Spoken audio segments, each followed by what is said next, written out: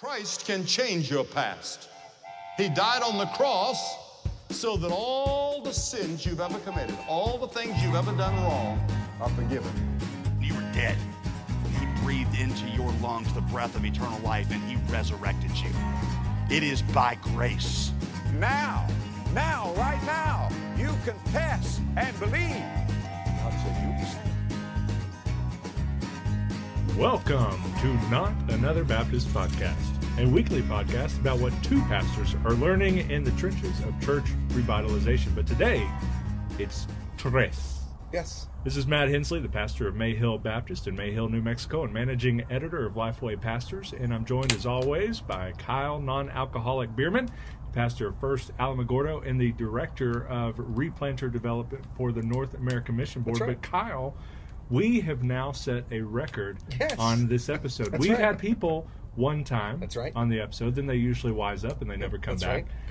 We have occasionally had, I think, 2 or 3 people that have been on twice. See, we have Ken Hemphill, we have Dennis Garcia, we have John Dowling, and Dusty Marshall, who's been on twice. And I think that's all of our repeat. But you see, I'm looking across this fire. It is about negative 1,000 degrees here in Albuquerque. It's and chilly. I am looking at this guy with a curly-cued mustache, and I must ask you a question. What is your name, and why are you on here for the 3rd time?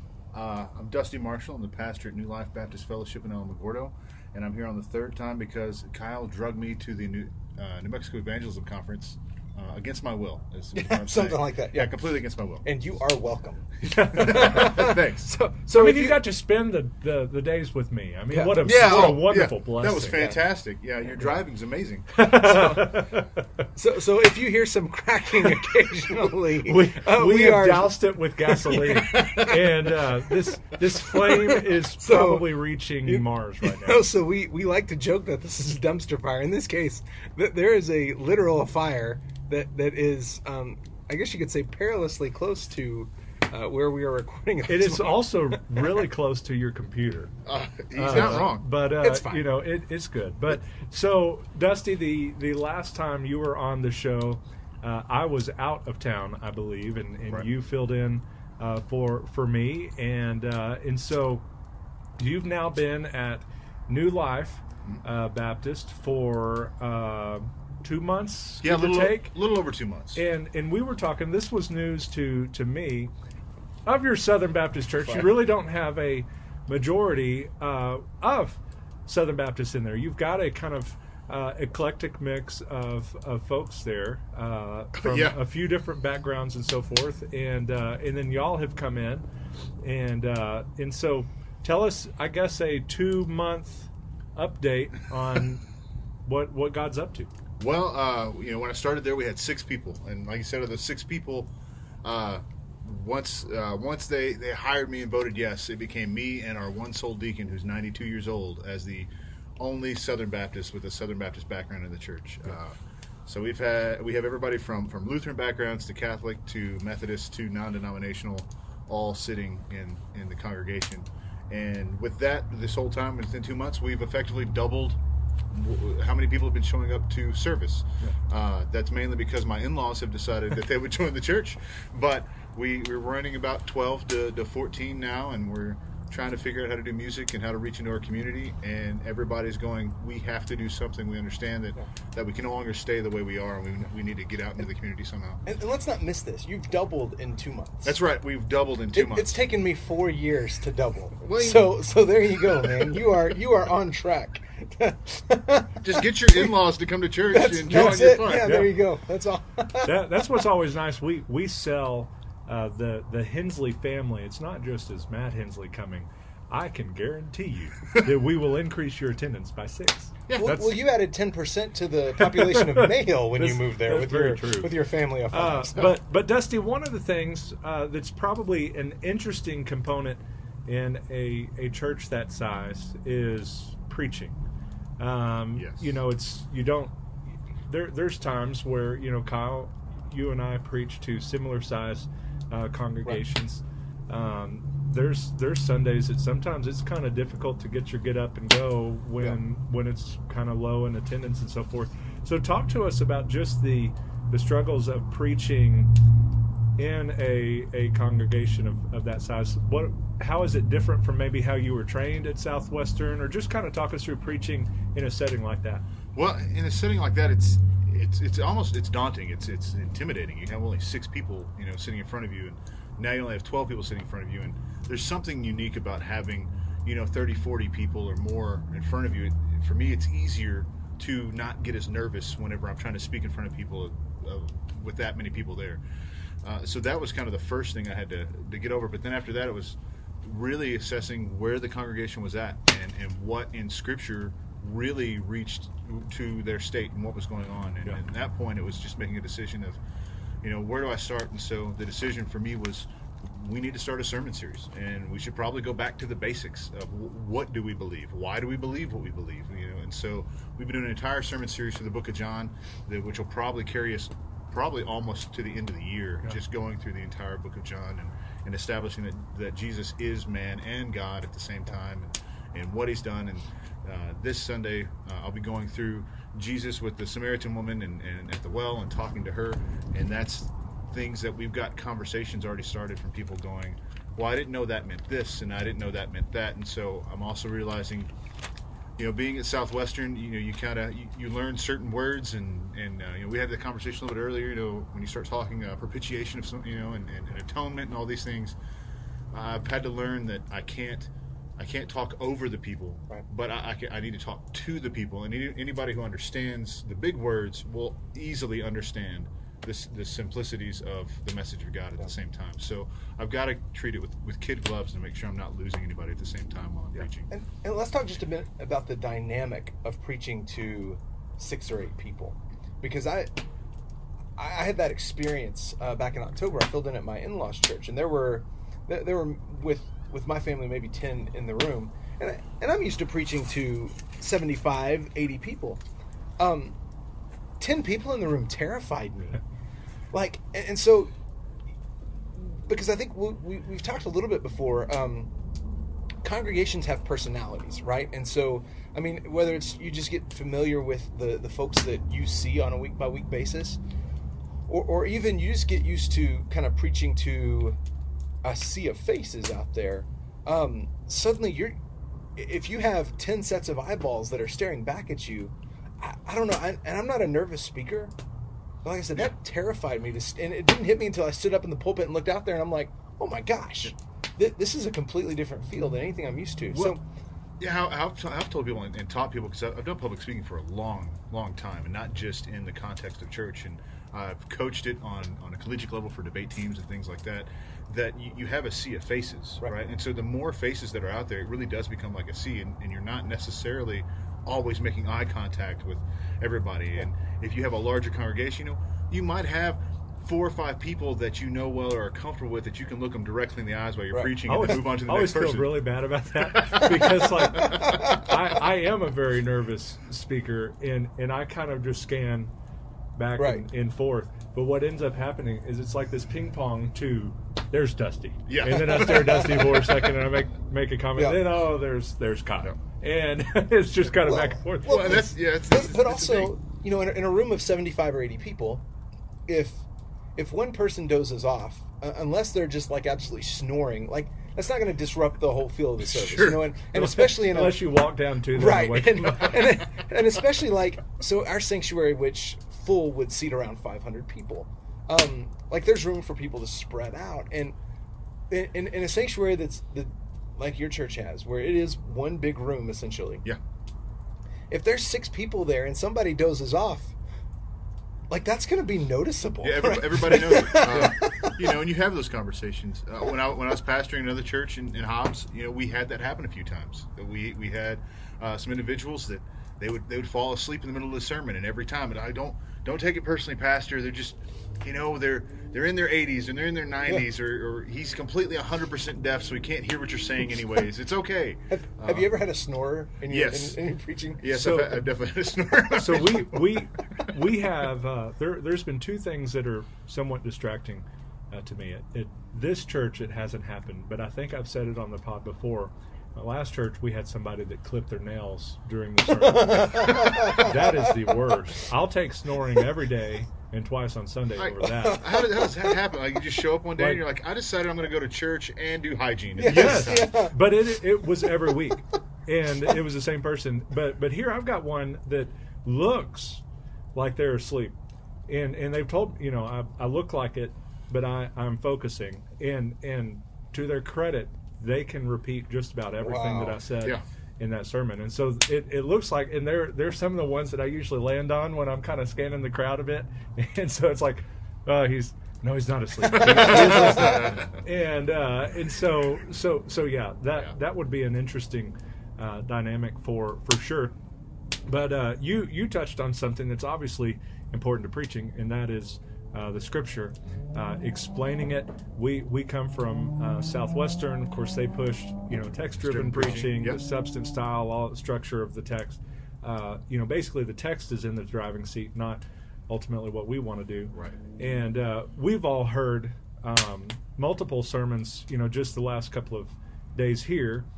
We've certainly over the course of our lives and ministry time, heard multiple sermons and so forth. Share with us, just in a practical sense, with your folks that you're there, how can you preach in such a way that brings a lofty you're going to be in John, so there's going to be some lofty things that you're going to tackle. Yeah. How are you going to bring that down to let's just say the Catholic or the Methodist or the Lutheran that's there, that may not know the same vernacular that we do, sure, without maybe losing in your deacon that you talked about? Yeah, well, I think I think when you're dealing with the text, once again, as we were training, we talked in text-driven preaching. We let the text speak for itself. But I think you can do that without making it overcomplicated as well. You don't have to use all the high and lofty words that all of us may have learned in an academic setting. You can explain when you get to John 1:1. Kyle, an academic setting is like Southwestern Theological Seminary, the crown jewel of the Southern Baptist seminaries. And if y'all are interested, Southwestern is going and blowing, doing a wonderful work there. We got to hear from Adam Greenway at the Evangelism Conference. And got to visit with him a little bit over dinner tonight.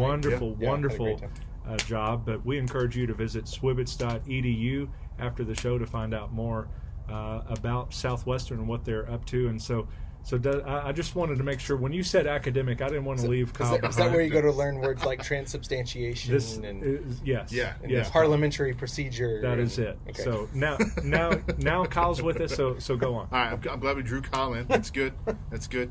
But that's the key, right? So, like, when you're dealing with the like John 1:1, in the beginning God created. In the beginning the Word was with God. The Word was God. And so, in that context, you need to stop for a minute and just simply explain that. Yeah. And so I try to do an overview of exactly what we're about to go over, what pieces of text we're going to be talking about, what's going to be covered, what's happening, give the entire background. And so I'll stop right at 1:1 and go, this is what we're talking about now. What's the word? And I have to pose a question to get them to think, okay, what are we doing? And then we get down to where John eventually says the Word became flesh, and then he reveals the Word is Jesus Christ. So I lay that right out in front to begin with, and that puts everybody in a state of, okay, I understand what we're talking about. How did we get there? How does all this flow? And then you literally just start going with the text, dealing with it piece by piece, and simply having a conversation is kind of how I put it in a very simplistic term, kind of like we're talking now. If I can't explain it in a simple fashion, then I probably don't understand it enough to really explain it in a complicated one either. Yeah. And so we talked a little bit about the dynamics of preaching to a small group. Let's talk just for a minute about the value and the dynamics of preaching to more or less the same people every week. Mm-hmm. So we live in a world now where more than likely you are not going to be the best preacher that your people have ever heard. Right? Yeah, right. I'm just kidding.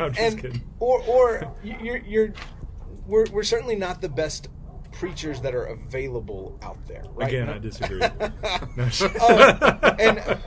And So, what I mean by that is, we have access now to you can listen to the greatest, anybody, right? To the greatest we preachers, can go, anybody living or that dead. we have can go listen Right. to Adrian Rogers on Right. Sunday and get a far better sermon than Kyle Non-Alcoholic Beerman or Matt Hensley right. or Dusty Marshall. And some of us will even have folks in our churches that will be listening to popular motivational speakers posing as preachers on Sunday mornings, right? Maybe even before they come to church.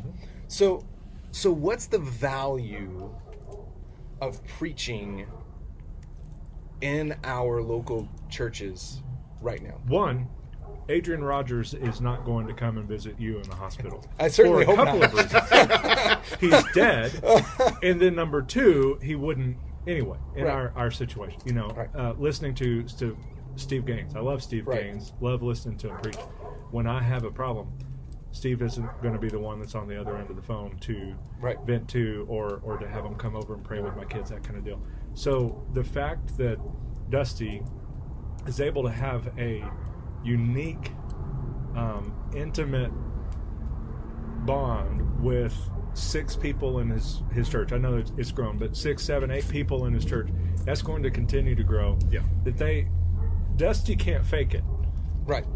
Sometimes pastors of a church of 1,000 or so, it's perhaps easier because they can connect well with their staff, but for the most part, there's no way they're connecting one-on-one with 1,000 members Right. of their church. Right. But there's no way you can fake it. Our churches are still the size where that's still important for Right. us. Yeah. That if we get up there and all it is just this intellectual pursuit of a sermon or whatever it might be, and then we have no relation with those people during the week, that's where that dynamic comes in, Right. where I'm preaching to them or with them, really more apt, and then we're living it out during the week, Right. and we're talking about it more during the week. Right. And so it's not just this one event that's happening on Sunday.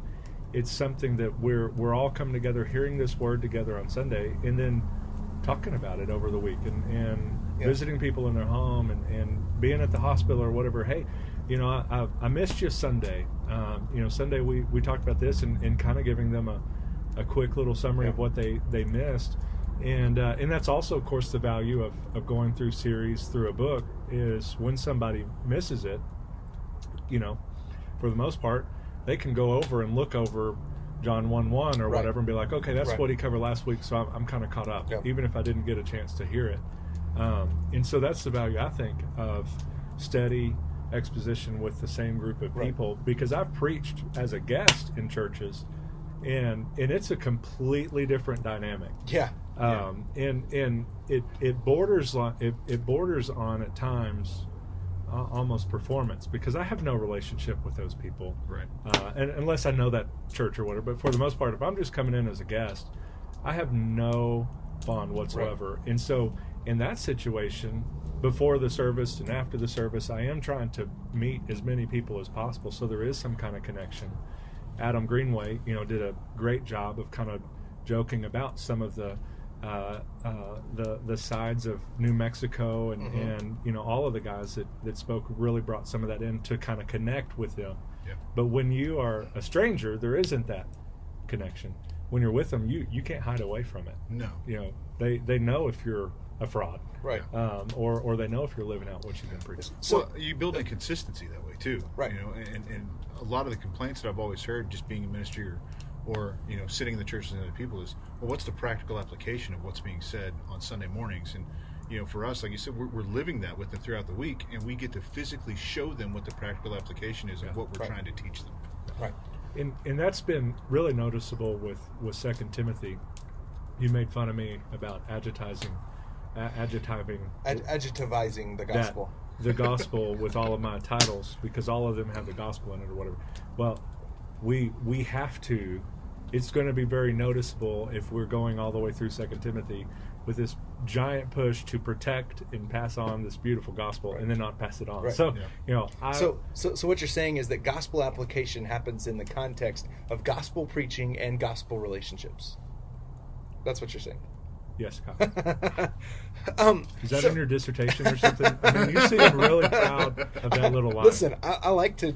So the next book coming out. I think adjectivizing the gospel is completely legitimate. Okay, so why did you complain about it? Just because I wanted to give you a hard time. Well, that's thank all. you. So I deserve it. So I feel like sometimes we put so much emphasis on the preaching event, if we want to call it that, and I don't mean the preparation. I don't even really mean explaining the text, but I feel like just culturally within evangelicalism, we put so much emphasis on the preaching performance, right? So much emphasis on that speaking and being a polished speaker. Yeah. And here's the thing. I'm not convinced how important that is. I mean, if you have like some, weird tick or, something like that, like it's important that you learn how to effectively explain the You don't text. want to be a distraction. Right. Yeah.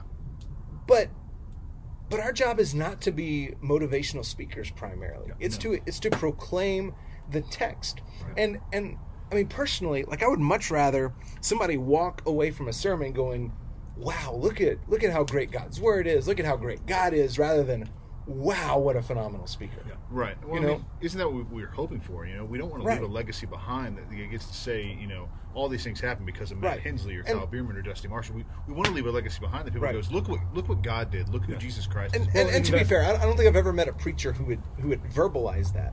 But we've created this culture that certainly prioritizes that. And I think if we're honest, as pastors, we are up front alone for roughly half of the worship time, right? So, I mean, just from a human standpoint, that can begin to feed an ego. Man, look at how important I am, right? And so I think, like you said, the preaching through books of the Bible, that forces us in a way to not be creative and not become cute in our sermon titles and all that. I'll tell you another thing it does is it forces you out of just the ability to tee off of what you're great at. Right. Like I can go in and find some phenomenal passages of Ephesians or Colossians or whatever and just absolutely tee off in a powerful exposition and so forth. But then when you come to a text like, the distributing, for the widows or whatever, well, we still have to tackle it because my people know that text is coming. Right. But that's not going to be one that I just get to wow them with my oratory skills. So that's where we really dig into the text and say, this is how we study the Word. Yeah, typically when you're preaching an expositional series through a book, you can't say, I'm really not comfortable preaching this text this morning, so we're just going to skip it. We're just not going to address this part of God's Word. Yeah, I'm a big fan of preaching through books because it holds you accountable as well. Absolutely. I love it. It forces you to do those things. We've got a guy that has been such an encouragement to me, but occasionally it adds a little pressure on like a Sunday where it is one that's great. We've tackled a fun text or whatever, and then he just kind of grabs my arm and says, "I'm interested to see how you handle next week." And I haven't really even looked ahead, and then I look ahead and I'm like, oh no. Well, and so two sides of that coin, right? So for one, it holds us accountable, but for two, it takes the pressure off in a lot of ways too, because that means if it's a busy week and it's Thursday and I haven't really had a chance to sit down and study the text. Kyle, let's be honest, it's Saturday for you. No. Listen, I've never started my sermon. I have finished my sermon on Saturdays. I've never started my sermon. But, I mean... Has it ever crossed past midnight on Saturday? Not in recent memory. Okay. Not that I can recall. Okay. I was just curious. A couple of times, 10 o'clock Saturday night, where I'm like finishing the PowerPoint and stuff like that. Yeah. I'm not going to say anything about that one. I'm just going to stay quiet over here. But if you have one of those weeks where life just happens, right? So whether you're out of town, kind of like we are at the Evangelism Conference this week, or you have a week where there's hospital visits and all that kind of stuff, unless you're Matt who gets up at 2:30, which I don't know anyone else who's Matt, and I praise the Lord for that. But that means if it's Thursday and I'm just now beginning to study my text, a big part of the work is already done because I know what I'm going to preach. There's not the, oh man, I I've got to play Bible roulette to figure out what on earth we're going to preach Sunday morning. You know, it's already there. Yeah. It's already determined. And especially if you're like going through a book of the Bible, a lot of your work is already done because you've preached up to that point. Yeah. So you know what's come before. You know, as I'm preaching through Mark, like I know so far we've been introduced to John the Baptist, and then we just saw Sunday morning we saw Jesus' baptism and his temptation in the desert and the beginning of his ministry. So right there, I know that whatever is going to come after that, I've already done the work up to there. Yeah. And so much of that work is already done. And hopefully, if our people, even though they're probably not going to remember nearly as much about our sermon last week as we wish they would, with just a little bit of reminder, last week this is where we were, this is what we talked about. If you missed it, this is where we were, and so much of that prep work is done ahead of time in having the text kind of lined out. You have a main idea already set because that text is there. Now on the flip side, and not all topical preaching is like this, but often you've got your idea and then you're fitting the text into what you're trying to teach, the topic you're trying to drive home. And the fact that it's already set for you, for the most part, if the week has gotten away from you, and it's completely out of your hands, you've been gone, family sick, bunch of people in the hospital, all that kind of stuff. At the very least, you can get an outline pretty quick. You've got the main idea, and we would know that text well enough to be able to kind of walk through it with our folks, and still have a Sunday faithful exposition that you're going to have. It may not be as polished as you might like, but you can still do it. And another thing that kind of goes with this is just a long, steady faithfulness. Even if a year from now, Dusty, you have 10 or 12 at your church, you're no more or less faithful than Kyle that has gone from 30 or 40 to now almost 100 after 4 years. Our call is just to be faithful to preach the word. God's going to handle all of that other stuff, and I shared with our folks and put it on social media the story of the pastor that right before the service, he's got a deacon or an elder, I don't remember exactly, but comes up to him, is like, what's going on? We've had an entire year and nobody's joined the church, nobody's been baptized, nobody's gotten saved except this one little kid. And so he's an older, ready to just quit. He's been so dejected by this and so hurt by this. Like, he knew all of that. We know how long it's been since somebody has accepted Christ or something in our preaching. I mean, that's just something we usually think about. But to be reminded of it right before you preach is got to be pretty heavy. So he's preaching the entire sermon ready to quit. After the service, this little boy, and it happened to be the one that he had led to the Lord earlier that year, comes up to him after and said, hey, do you think I could be a preacher? And so he begins kind of, talking and basically calling out the called with this boy, and that ends up being Robert Moffat. And so years later, of course, he doesn't know that. And I don't know the story and the details of whether that pastor ever knew that this guy ended up being Robert. But one of the neat things about that is he now comes back, is invited into the Queen's residence, invited into nobles' houses, because he has transformed Africa with his missions. David Livingstone, of course, is now related to him, and in fact, today, his descendants are still in Africa as missionaries. Wow. From this one little pastor that's ready to quit. And had he quit too soon, I mean, we can kind of deduce what may be different in Africa or now what we have today. And so we are only called to be faithful, ultimately to preach the word. And so God hasn't called Dusty to be Kyle, or Matt or Adrian Rogers or anybody. He's called you to be Dusty. Same thing with Kyle and myself. He's only called us to be faithful to preach the word, and that goes on with great patience.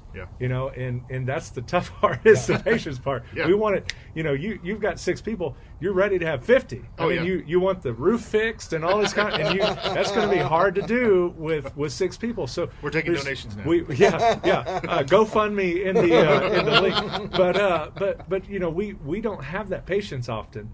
But God just wants us to be faithful with that long and steady faithfulness to preach the word. And that goes back to when we had Andrew Peterson on the show, he quoted Eugene Peterson, not related, right? But he quoted Eugene Peterson as saying basically that Christian discipleship is a long obedience in the same direction. Yep. Right? And man, I mean, that episode with Andrew Peterson is one of the most encouraging, I think, episodes that we've had to date. And his book, Adorning the Dark, is, I think, a must-read for preachers. Even though it's not dealing primarily with preaching, it's the whole idea of how you create something, right? So how you create a sermon and work through that frustration process. Yeah. And how you're faithful to do that week in and week out. So that means on the Sunday mornings where you're just like, man, I can't wait to preach this text, and those Sunday mornings where you're like, I have no clue what I'm going to say. Can I call in sick? Yeah, that's right. Yeah. No, Matt, it's 10:55. You cannot call in sick. Yeah. No. Well, I mean, that's the thing you got to deal with too, right? I mean, we say the same thing with evangelism, right? We don't tell anybody, the first time you evangelize somebody and it didn't go well, then give up. Yeah, that's right. we teach the same thing, and it should be no different from the pulpit, from when we're dealing with Scripture and trying to teach in service itself. I mean, I have a really close friend of mine that's in Pennsylvania now that we've known each other for 14 years, and he was very argumentative and atheistic about his belief system, and we would argue until 4 o'clock in the morning.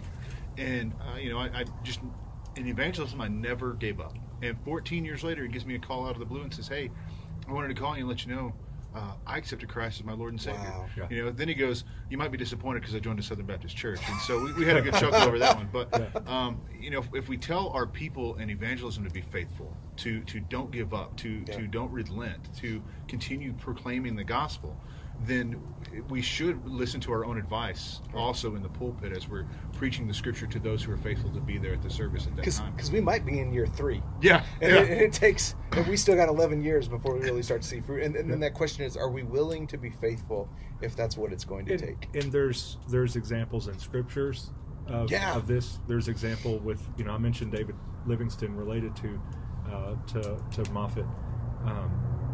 That's not uncommon. No, I mean, you look at William Carey, right? Who went and served for 7 years in India before he had his first convert. Yep.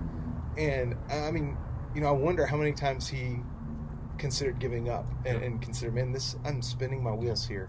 And look at the fruit of that now. I think the other side of dealing with Scripture when you're doing this is and I've talked to, I think, both of you about this a little bit. Just last Sunday, I felt really discouraged after service. There was no reason. There was nothing horrible that happened. I got in the car with my wife and looked at her and said, "I can't explain it, but I just feel done. I don't feel like the sermon was bad, but I don't know if I feel very, very discouraged." And so, but one thing that we also have to do as preachers, I don't think we can do this alone either, right? We should surround ourselves with people that we can lean on and that can pour into us, and that's where you two have been for me in this whole process.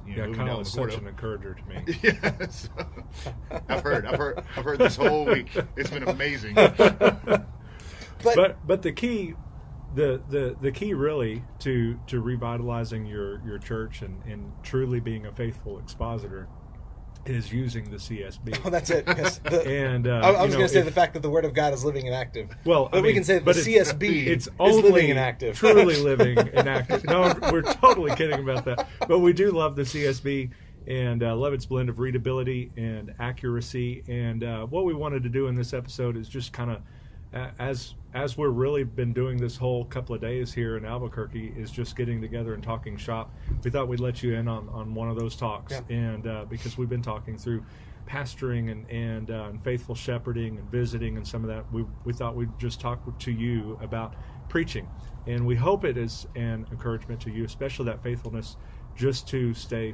faithful to the text and faithful to that long plan and that long steady growth to trust God with your fruitfulness side of it.